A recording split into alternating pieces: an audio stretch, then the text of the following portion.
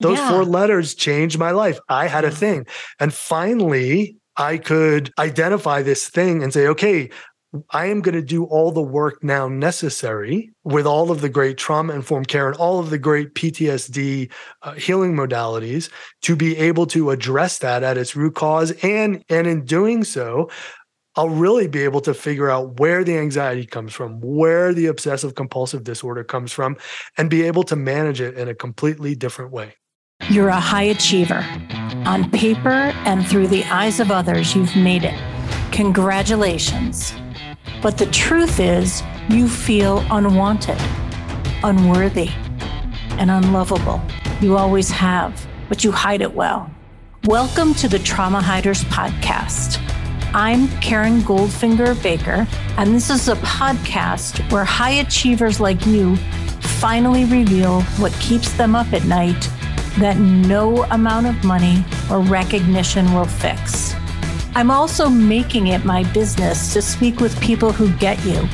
Hell, I get you. I am you. So get your best hider's face on, sit down, and let your guard down. What's on the other side of this shit will change your life. There are so many ways people like us fuck ourselves over. But let's start with 5 ways. When you know them, maybe you'll finally stop doing them. Over on my website, you'll find a free download listing the 5 ways your fuckery is getting in the way of the next level of your success. Grab it now at KarenGoldfingerBaker.com. My guest today is Erik DaRosa. Listen in as Erik, a self-proclaimed trauma hider, draws parallels to the movie Fight Club, which was one of the inspirations for the name of this podcast, the Trauma Hiders Club. You'll hear us dig deeper as Erik shares his mission to normalize conversations around mental health issues free of judgment. You'll hear truth, reflection, forgiveness, self-compassion, and the heartbreak that drives us to create a world that opens up and welcomes us no matter who we are. Listen now. Erik, I'm so glad you're here. This is awesome.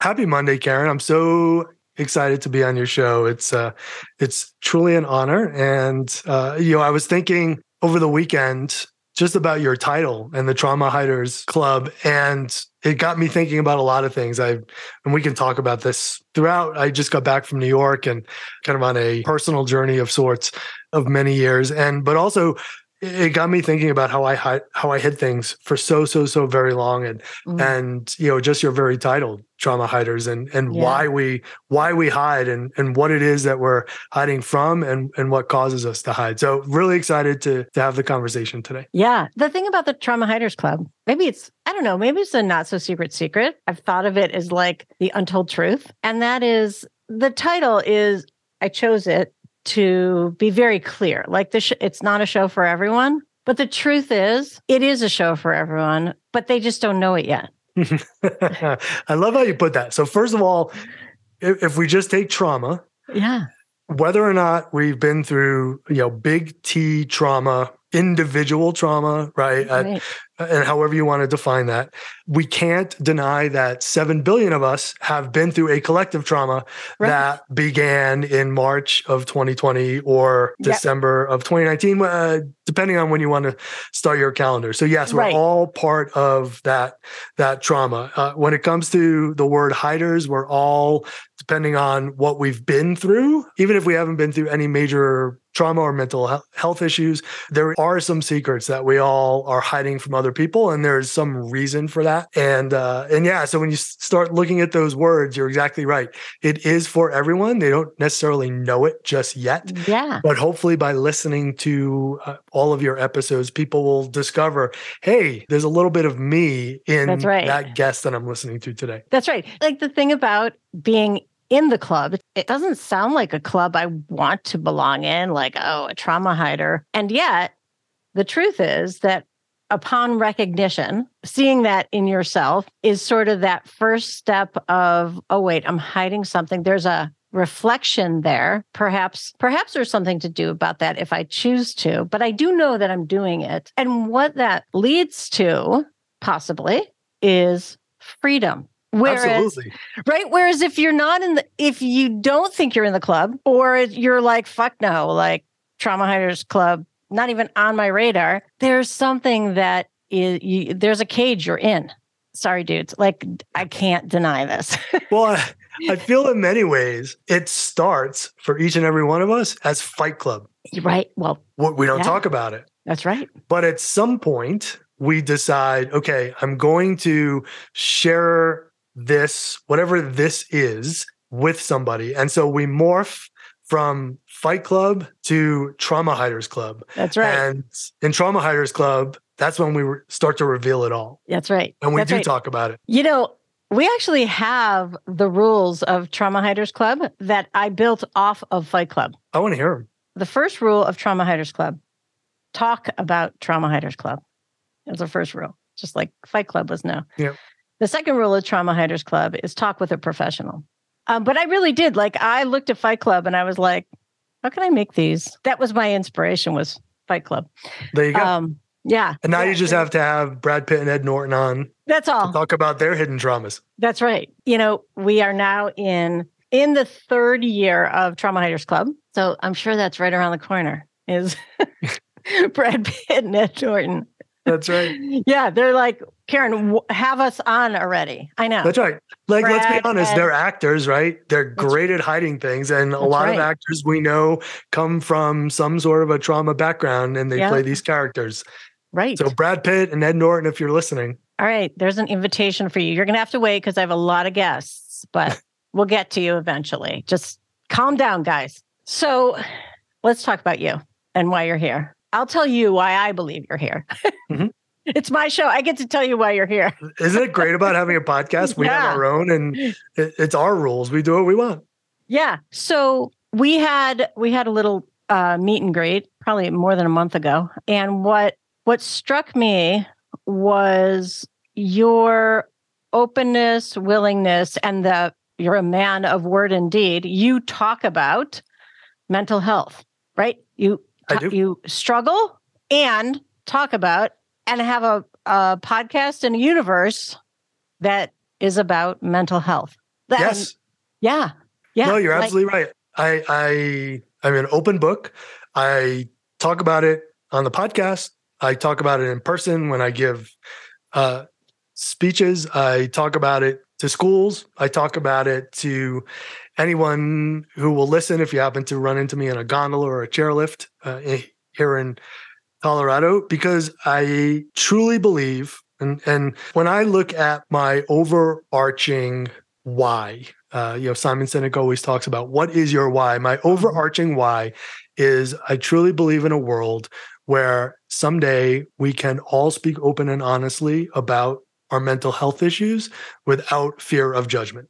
Mm. And so from there is where the podcast came, and writing and speaking and all of these other things that I do. But in its very core, I have a story. We all have a story. My story started out in secret for quite a long time. But when I found my voice and I started to tell my story, it was almost as though I was like the Energizer Bunny and I couldn't shut it off. And what I'm discovering now is not only is my story healing for me each and every time I tell it, but by having the platform and being able to bring other people's stories to life, it's healing for them and it's healing for other people who are listening. Mm-hmm. And so it's all about building that community one person at a time. Mm-hmm. Really. That's right. That's what we're doing here. You just described what it is to know that you're in the Trauma Hiders Club. Right? You did. Yep. Because what you said is like you became the Energizer Bunny. Once you see the thing, and I think it's seeing it might be enough for some people, right? Like seeing that this is a thing, this is a way of being or a way of doing or however you want to see it.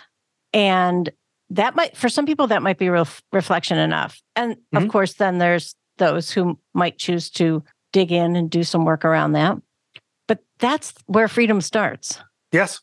That's where your energy started. That's where your Energizer Bunny got like that battery inserted, was right then and there. When yes. Yeah. And as I think about that analogy, the Energizer Bunny, it's built around a battery. And over time, that battery begins to wear down a little bit. Yeah. And the important thing is recognizing when that battery is wearing down and changing it when it needs to be changed, and paying attention that, oh, I think it needs to be changed, rather than letting it run out and then, descending back into wherever it is that we've been before, and then having to scratch and claw our way out. And I always talk on our show, my tagline is, it's perfectly okay to not always be okay.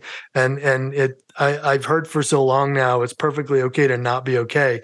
And the more I reflected on that, it's not good to not be okay every day. And if you're not okay every day, then it's really time to speak to someone, to seek help. But we're all going to have days, or we're going to have, a succession of days where things might not be okay. And as long as we recognize it, and as long as we have the tools, the toolbox, the people around us who can help us when we need to rely on them, then we can reach out and we can re-energize, just like the Energizer Bunny. And people like you, Karen, and me, and my co-hosts and others, that allows us to have that energy to be there not only for ourselves, but to be there for others in their time of need. Yeah. Absolutely. Really nice. So here you are today, podcast Survivor to Thriver. What are you? I was going to say, were you? But as we know, the work always continues. What are you surviving? Loaded question, huh? So I'm surviving as I know now. And my official diagnosis was in this early December of 2021. So I am surviving childhood emotional PTSD. However, for a very, very long time, 33 years to be exact, so I'm 51 now. So it wasn't until 18 years ago that I even started to speak openly with a therapist about the severe anxiety and obsessive compulsive disorder that I had been experiencing since childhood. Did you know that you were experiencing anxiety and OCD, or did you have to be told, like, dude, this is what that is? I had to be told. So if I'm being totally honest, I thought I was broken. I thought I was fucked up. I thought I used to look around at all my friends and I would think, what's wrong with me? Everybody else is, I'm using air quotes, everybody else is normal.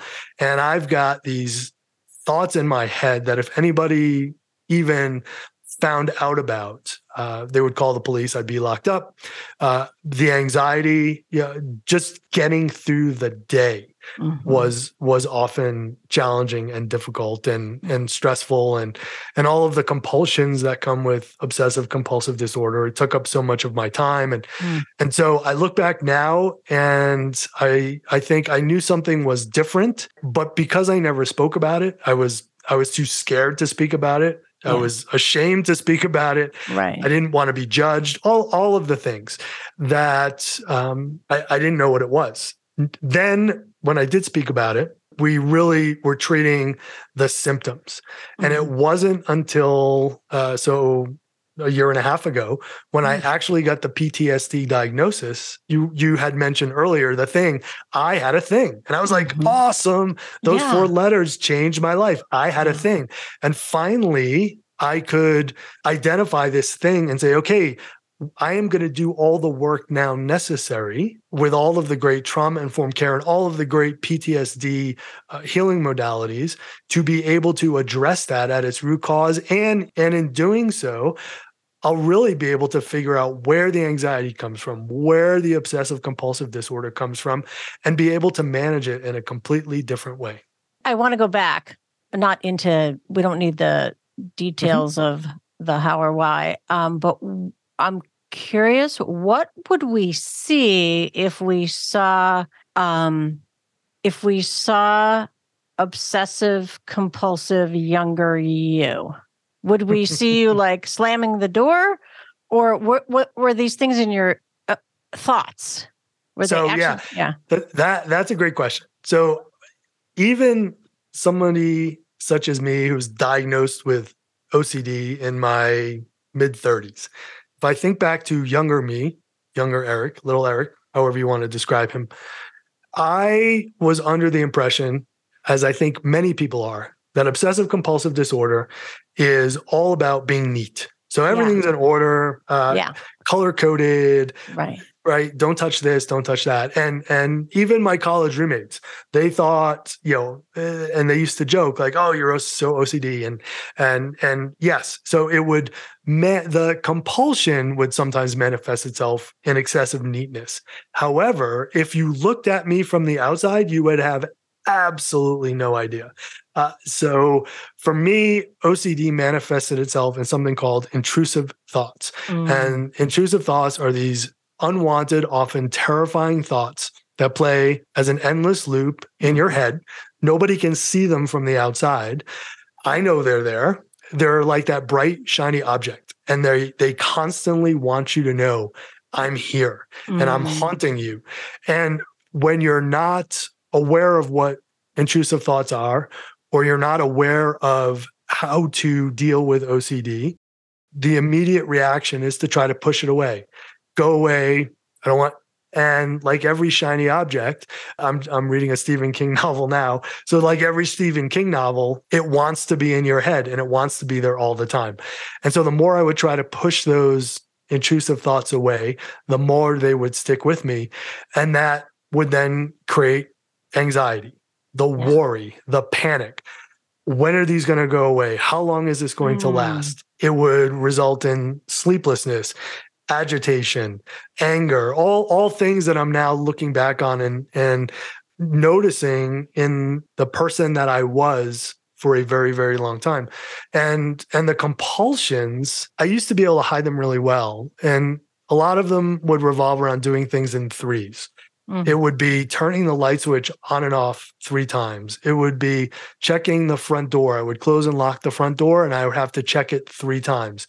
And the reason the compulsions are there for people with obsessive compulsive disorder is it gives us this false sense of safety and security in a world where we feel extremely unsafe and extremely insecure. And that was the world that I was in.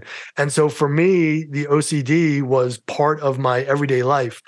And I recently talked about this, where now that the OCD, I'm able to really, really manage it. And there are long periods of time where the OCD is really non-existent. And so my anxiety level is extremely low. I now realize how much of my day that actually took up and how much energy it took up. And it's hard for me to believe that I was able to exist and have a very successful career in New York City, in the banking world, while experiencing all of this anxiety and all of this OCD, have friends, have a successful marriage, all of the things that I would think would be nearly impossible, I was able to do. And putting your title Trauma Hiders Club on there, I wore a facade that was but for all intents and purposes, magnificent. Nobody knew what was going on behind the mask. And up until the time I left New York City, except for my therapist and my wife and some very close friends, people still didn't know until I really started to become public about it and start to share more and more on our podcast. Really cool. Now I'm sitting here, of course, because I don't know if it's summer heat or the state of the world, but suddenly I'm catastrophizing. And now I have OCD. Yeah. And now I'm like, oh, wait, that thing that I call the endless loop, like on, that always plays in my head. Yep. Oh, shit. Oh, that's what it is. I have OCD. No one's ever told me. They recently did tell me I have PTSD. That was about 2.5 years ago. Yeah. And I saw it on a file, like on my, and I was like, wait. And so nobody actually told you? You happened nobody to told me. My sneak a peek at the... I didn't even sneak a peek. It was just like something that she handed me a piece of paper, or it fell or whatever. But I said, wait, that says PTSD. It may have been like a insurance kind of thing. I don't know. It was something where it was typed in there. And I said, me? Wait, I have and she said, yeah, like as if I should have, she thought I was told. Yep.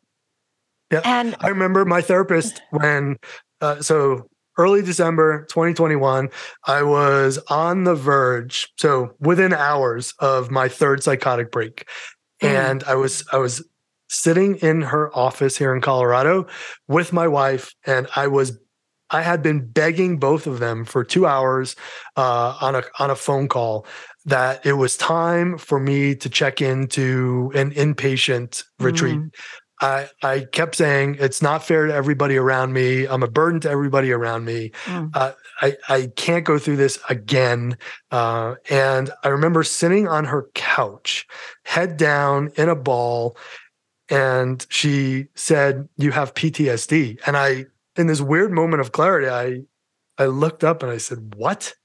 Yeah. And she said, "I've never told you before." And she said, "I thought I had told you." And I said, "No." I said, "PTSD." And then, of course, I run through the litany of things I haven't been in, right? I haven't been in war. Been in war, poverty. Yeah, but roll the PTSD tape. Right. There's all sorts of PTSD, and it's childhood PTSD. And in that moment, I could feel, even though I was still in this dark place and had a lot of work to do and a lot of work ahead of me, I looked up and I thought, I have a thing. Like we were just talking about. I said, I have a thing. And she goes, "Yeah, we can treat this thing. Like there's all new treatment modalities. Like we can address this thing." And I could feel my shoulders start to lift a little bit. And suddenly I went from wanting to, just be checked into some hospital somewhere and medicated and just away from the world to, I can do this. I can do this. And I tell people now, like those 4 letters changed my life forever for the positive. Nice. What'd you do? So from that day, it was, and it's important for your audience to hear this. It was 3 days a week of seeing my therapist. I did something called a timeline. And what I had to do is I had to go back and all the way to, let's call it 0 days, even though we can't remember 0 days, from 0 days until the age of, at the time, I was 50. And there was a line, and above the line were all the positive events, and below the line were all the quote unquote negative events. And I had to start going back and write down at what age and what the memory was. And what I noticed is as I started doing the timeline, there wasn't a whole lot above that line. There was a lot below it. And as I started talking more and more about those events, we started to notice a particular pattern. And that particular pattern was relating again to certain people and certain things. And not only did it help me recognize where all of this was coming from, I always thought I had done some of the deep work, but I really had just kind of scratched the surface of like, okay, here's what's causing my anxiety today. Here's what's causing my OCD today, and kind of let's just manage it. I was finally able to see a pattern. And then from there, I was able to start to see some positives. She was working with me to recognize it doesn't have to be, some amazing thing like graduating from college or graduating from business school. It can be the little things, and all these little things start to add up to positive things. And that really helped me to understand the past, but to look at the past also in a different way so that I could set up my future with a much more positive outlook. And I continue to do that to this day. I journal quite a bit. I was mentioning before we came on, I like to play music and I play guitar, and I've been noticing now the way I play has changed. I just sit down and, I kind of think about what's going on around me, and it gives me energy when I'm playing the guitar. It's when I'm out skiing or I'm out mountain biking. It's all part of this, healing journey and looking at things in the positive, not thinking about like the weather sucks today or the snow's not so great or I can't get my fingers to do what I want. It's, oh, isn't that cool? Like I got to go out and ski today, or it's really beautiful, or the wildflowers are really, starting to pop. And it's just been a completely different mindset for me. And that in many ways, when we talk about it, that's what going back to New York this past week was all about for me. Tell me more about that. It was all about that in what way?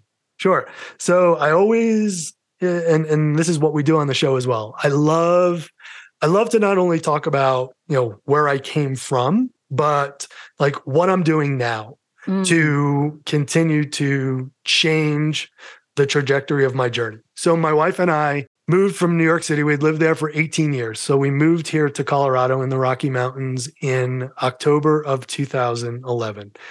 And so when I was living in New York, was when my anxiety and my OCD was at its greatest. I suffered two, whatever name we want to call them, dissociative episodes, nervous breakdowns, psychotic breaks. One was in 2004, one was in 2006. And it's when I finally started to see a therapist. It's when I started to speak openly to my wife for the first time about what was happening and some close friends. But we realized that New York was adding a lot of stress to a person who was already dealing with a whole lot and hadn't discovered a whole lot of what I was actually dealing with. And so we decided to move here to Colorado. And I went back to New York in 2013. And I went back still full of anger, still full of, and I'll use the word hatred. I blamed New York for a whole lot of things. As soon as we landed there, all those years ago, all I could start to think about was like all the bad memories. So back to Colorado we come. After that, it was a really quick trip. Go there again in 2015. We had been invited to a party for the weekend. And again, right away, I land and it's all of the negative thoughts and it's all the negative energy and the anxiety. And so we come back here and at that point I was like, fuck that, fuck New York. I'm never going back again. I hate that place. And so here we are in the last year and a half and working with my therapist. And one of the things I started to recognize with her is that I'm an empath and I really start to take on lots and lots of people's energy. And of course, the energy you tend to take on is already what you're feeling. And so for me, it's anxiety. And so you put me in a place full of anxious people, you put me in an airport, you put me, in New York City, and all I'm going to do is pick up on that energy and it's going to exacerbate what's already happening with me. So we started to talk about that. And then I had never thought about it before, but my wife and I were living in New York City on 9/11. And from our apartment building in the Upper West Side, we could walk outside and we could actually see the pile, right? They called it the pile. We could see it smoldering. My wife had worked in World Trade Center after the first bombing. She got out, not the day of the bombing, but she left the company she was at a year before. So she wasn't there, but she knew plenty of people who were. Being in the finance world, there's lots of finance companies in there. So I knew people who got out, who didn't get out. I heard lots of stories. And looking back with my therapist and doing some work, she said, you've also, you've gone through this PTSD experience having been in New York. And then I started to put a lot of the pieces of the puzzle together. Yes, it changed the way I used to commute, right? It was a little more fight or flight every day. I used to get on the subway thinking, oh, if the subway stops, like what bad thing is happening above ground right now? Or am I going to die on my way to work? All things that I never thought about prior to September 11th, 2001. And so I casually mentioned to her, I said, I'd love to be able to go back to New York someday with a completely different mindset, just to be able to go back there and observe New York City and kind of make peace with it. Because, a lot of people do that when it comes to family members. They do it when it comes to relationships. And I was like, I need to do it with this city that I had fallen in love with when I was in college. And I truly still do now recognize that I love that city. And I have so many amazing friends and so many amazing memories. And so my wife works remotely here in Colorado. Her company is based in New York City, and she has to go back once a year. And she needed to go back a week ago. And it was probably in March or April. And I actually said to her, I said, you know what? I'm going to come back with you. And I hadn't been back in 8 years. And I said, I think it's time. I think I'm ready. I told my therapist, I said, I think I'm ready. This is going to be it. And so we both, we go to New York, and we both had two completely different agendas. Her agenda is work, meetings. My agenda was, I am going to make peace with New York. I'm going to journal about this.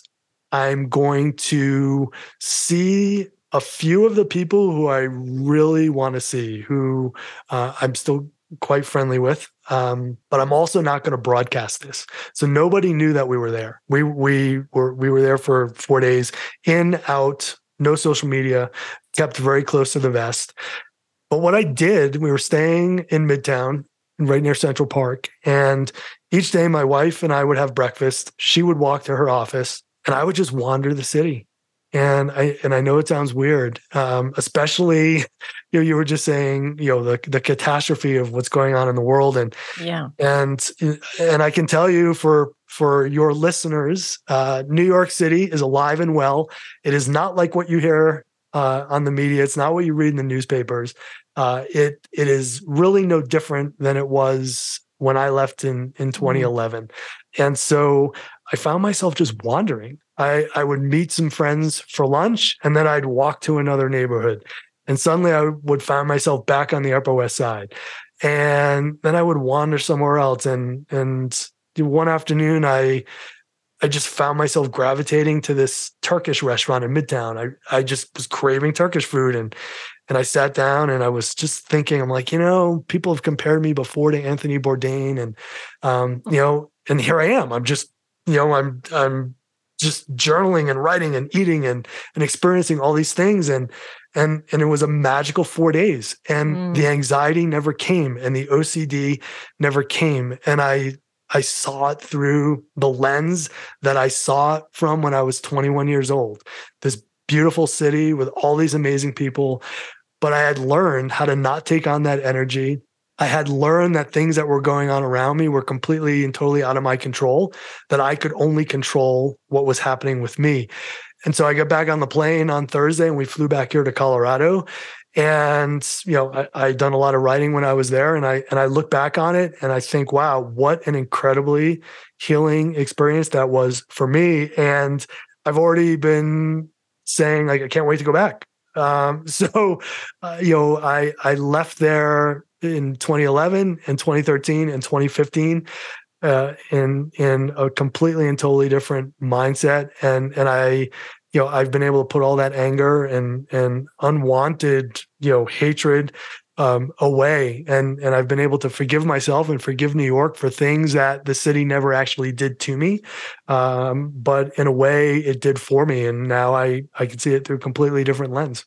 That's really, really cool, really powerful stuff. And I want to acknowledge your willingness and your courage. Like, it could have gone to shit. Oh, it could have absolutely gone to shit. It could. Yeah.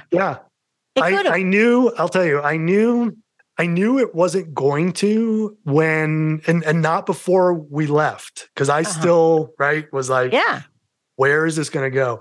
But as we made our approach to LaGuardia, and I've flown in and out of New York airports on business, countless times. As soon as we started to make that approach and we flew over the city, and I looked down and I saw the buildings, and all the emotions started to come. It wasn't one emotion in particular. Like, I was looking out the window smiling. I recognized all the buildings. I felt this like longing for something that like I hadn't had in a really long time. And as we touched down at LaGuardia, like, I just felt at peace. I know for people who have never been to New York, or people who have maybe been once or twice, and it's chaos, and it's, I completely and totally felt at peace. And after the first day, I said to my wife, I said, I don't feel like we live here anymore at all. Yeah. I don't feel like a tourist at all. I'm just here. I'm here. Just, my body knows where to go. My legs know where to go. Yeah. and I'm just kind of wandering around, and it all looks very familiar. It's like a place I've seen before, but it's not a place that I live in. And I'm not a tourist in a strange city. I'm just existing, and I'm here. So right up until we took off from Denver, I thought, yep, this could really go to shit. And if it does, I've got my therapist on speed dial, and I have my medication, and I have all the tools in case I really needed them. But not once during that trip did any of that stuff come up. But you know what? That's just it. You had, forget about like speed dial and medication. You had your resources with you. You had a whole toolkit of work, right? A whole body of work that you have done. Yep. And that stayed with you. Yes. And when I think about your show, we go to the very beginning of, the trauma. There's my New York accent. Yeah. Trauma Hiders Club, right? We go from hiding things, right, to slowly talking about those things, and then openly talking about those things, and then putting that toolbox together. Yeah. And then being able to go back and heal those things. And as I think about it, right, I've kind of come full circle. Yeah. And I've been able to healed those. Before you got on that, I mean, those things were healed. Yeah. It was just it was almost like a reunion. Yes. In a way. Yeah. It was going to be one of two paths. Was it going to be a trigger, or was it going to be a reunion? Like you just said, I love how you put that. And that's really what it was. It was a reunion, and it all looked so familiar, but it felt like a lifetime ago. Yeah. Yeah. It's interesting when you were talking about all the, when you were making your initial descent, with your tray tables in their full upright position. Yep. And you said you had like all the emotions. Mm-hmm. What I imagined, and I don't know, and I don't know that we'll know. I imagine that the fuckery of our internal systems goes looking for, just naturally, goes looking for the shit, goes looking for the, this is, like there's still that little piece that's like, this is going to go really bad, right? Like that, just that little annoying kid who like just looks for the worst part of everything, like, and has a terrible speech impediment. Like, this is really going to go wrong. Right. Like that person is, so like our central nervous system fires up and like wants it because that feels normal. Yes. The other thing that happened. So I do a lot with Eastern medicine as well. Mm-hmm. So, and that's been a big part of my healing is combining Western medicine with, being in nature, but also Eastern. And I do a lot of Reiki. And one of the things that my energy healer very early on talked to me about is how the body stores trauma and where it stores trauma. And for me, I had always had like a lot of lower back pain. I've always chalked it up to, being an out of control athlete all the way back to my middle school days. Now, teaching skiing and just beating the shit out of my body all the time. And I had felt, really good in the run up to going to New York. A couple days before, my lower back was just really bothering me. And I remember sitting in the airport in Denver and just getting up from a chair. It was like, I'm 51, but I never feel 51. I always feel 25. I was like, oh, my back. And then I was like, aha, I know what this is. Yep. And again, your audience, I'm not trying to get too woo-woo, but the other way that I knew how this trip was going to go was as the plane landed, I just kind of like stretched and my whole lower back just released. I could feel the whole thing release.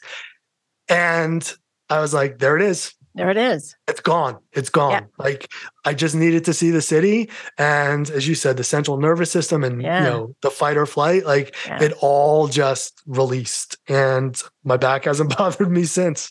That's really cool. That's really cool. I want to go back to the beginning where we talked about, you're a man who speaks about mental health, who wants us all to speak about mental health. tell me, is it important if you're someone who is taking a look at your, I don't know why when we say mental health, it means there's something wrong. I wish there was I can't think of another way to say this. If you're someone who's reflective on who you be in the world, let's put it that way. Okay. Is it important to have a community around you that is also reflective, or doesn't it matter? It absolutely 100,000% matters.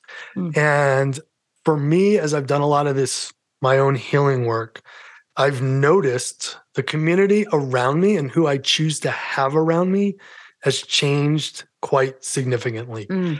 And I have gravitated more and more towards people who are not takers. When I look back, prior careers, prior life, things I've done, it's always been about pleasing other people, doing things for other people. I've been, my energy healer talks about, energy vampires. And there are people who can sense your energy and they just take and take and take, and they don't give. And in the latest iteration of my journey, I've really kind of shed a lot of those people. And now I recognize them for who they are, and they're kind of tangential relationships in my life.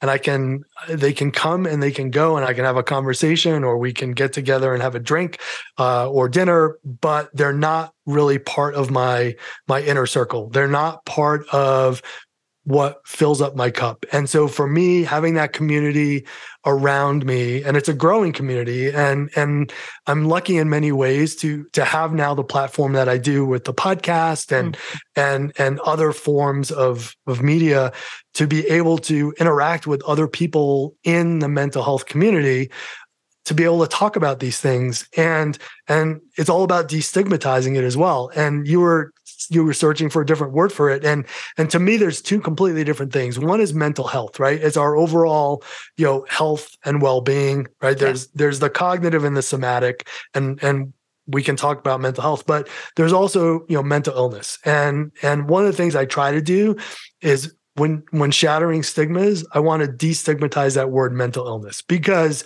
for so long people would hear the term mental illness and they'd want to run to the other side of the street when they'd hear like, oh, that person's mentally ill. But if you go to visit somebody in the hospital who is ill with some sort of disease or virus, right? You have no problem going into the room and visiting them. You're not afraid, right? They don't pose a threat to you, just like somebody with a mental illness does not pose a threat to someone else. We pose more of a threat to ourselves with what we're thinking and what we're feeling than we ever would to somebody, to the outside world.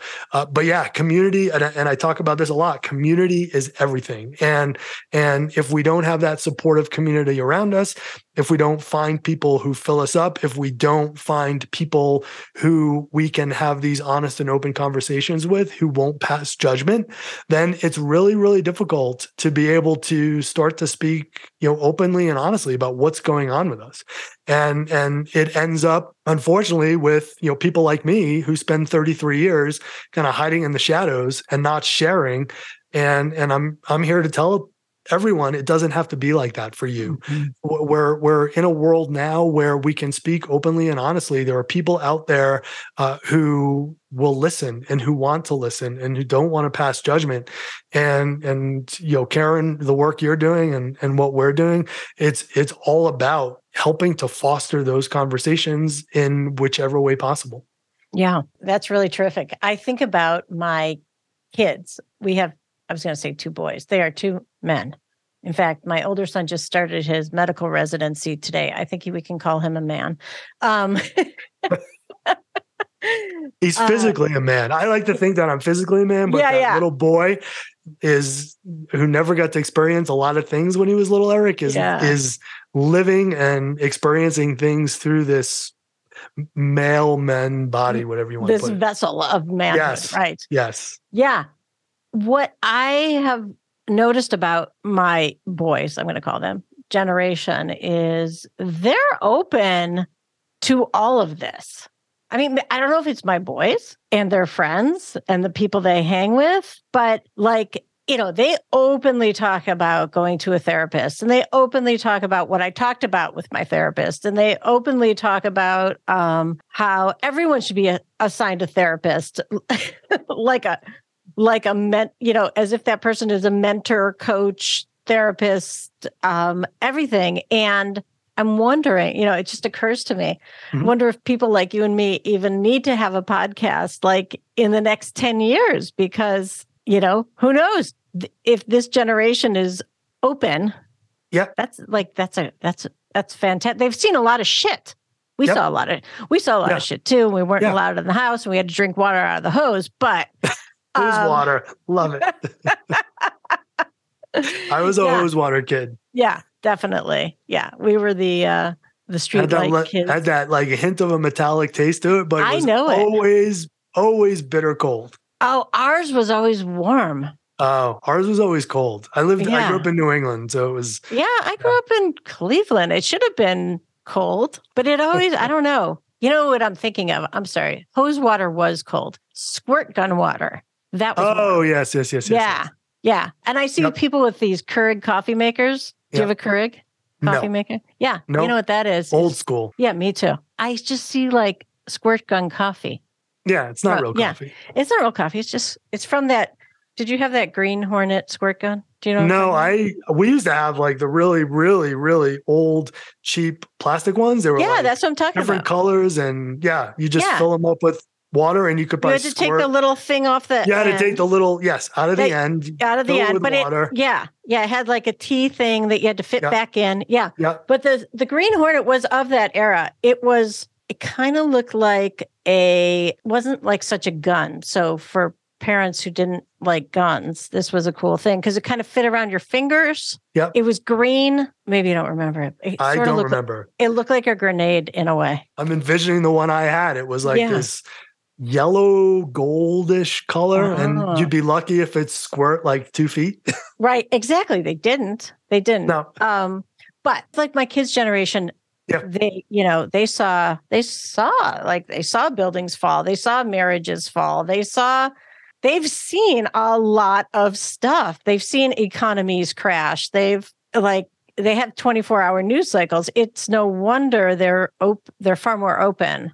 Yes. Oh, you're absolutely right. Yeah. And to your point about the podcast, I'm sure podcasters who do this for a living and try to make a lot of money off it will put me like way out to the shame pasture. But yeah, I'm with you. If my podcast doesn't need to exist in 5 or 7 years from now, job done. Like conversation is rolling, and I will happily find other mediums to be able to continue like my mental health advocacy. But the podcast was all about opening up that dialogue. And if that dialogue is 100% open, then the podcast doesn't need to be. And exactly. And to get to your other point, social media, there's the good side and the not so good side about everything. And there's the good side about social media. And I think it's really helped to exacerbate the conversation. I spend time skiing with lots of teenagers, and so I get to see what's happening in the social media space. And people are talking, as you said, and Snapchatting and Instagramming openly about their therapist and I have anxiety or I have OCD, and some people may think, well, that's a little bit too much oversharing, and let them think what they might in their own space. But you're right. I hear kids and young adults talking about it all the time, and so my hope is that this generation that's coming up is going to be talking about this, just like our generation now talks about cancer, like our generation talks about AIDS, all of these taboo topics that when you and I were growing up and we were in high school and we were in college, we didn't talk about, right? Yeah. It was whispered in hushed tones. Right.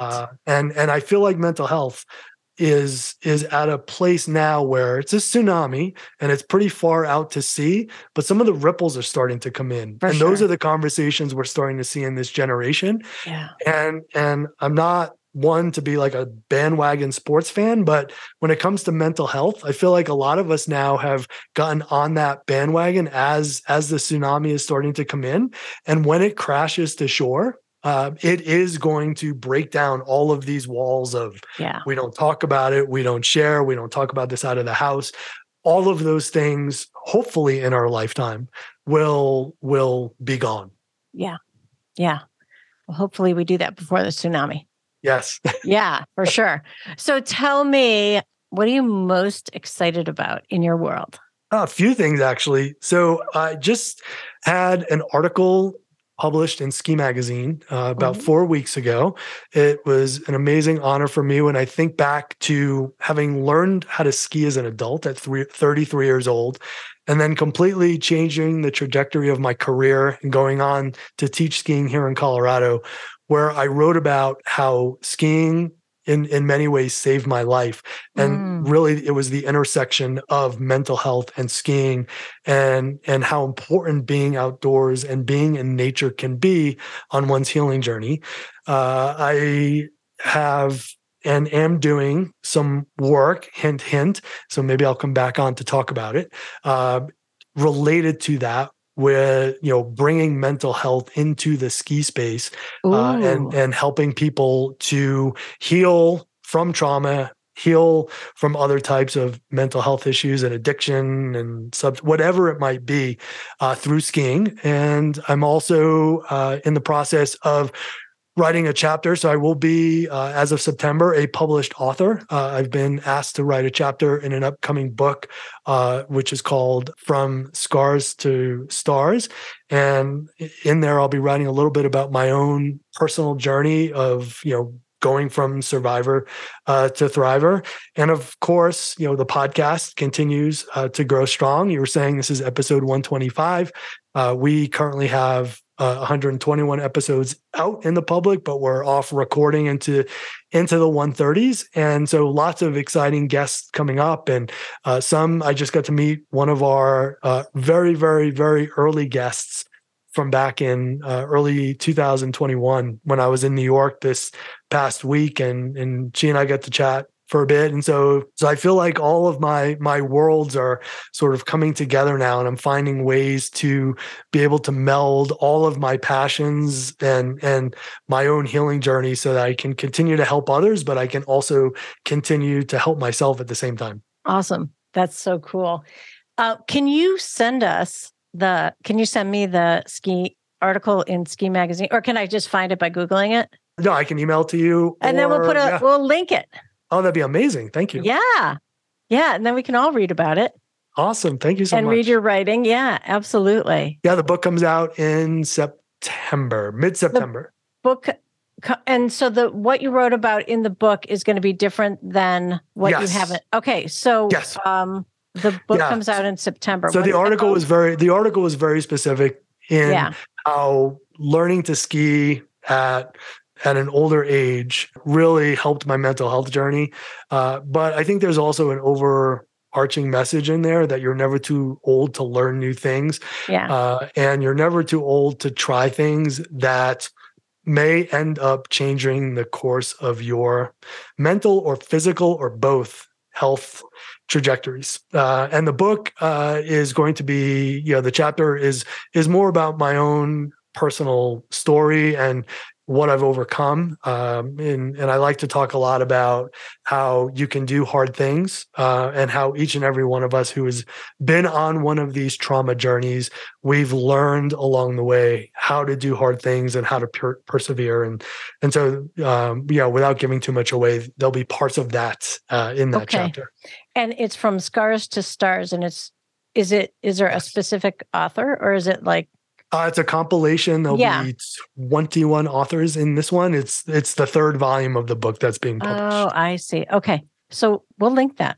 All right, great. What has been most helpful for you being in the Trauma Hiders Club today? Oh, wow. I would say getting to share, first time since I've returned to New York, nice, a real live recent part of my healing journey with your audience, and just being able again to be able to share pieces and parts of my story so that hopefully one of your listeners might hear a piece or part of their own story in that. And if it changes the trajectory of their own mental health journey, if it encourages them to speak to someone, if it makes them feel like they're not alone. I know you talk about this a lot, that they're not alone on their journey, that there's somebody else out there just like them who's a real relatable person, then, job done. Exactly. Fantastic. Thank you so much for being here. This was great. You've been listening to the Trauma Hiders Club podcast. For more episodes, head over to my website where you'll find links to resources mentioned and all the ways you can listen on your favorite podcast platform. And if you're ready to fight, discover the rules of Trauma Club. Head over to KarenGoldfingerBaker.com.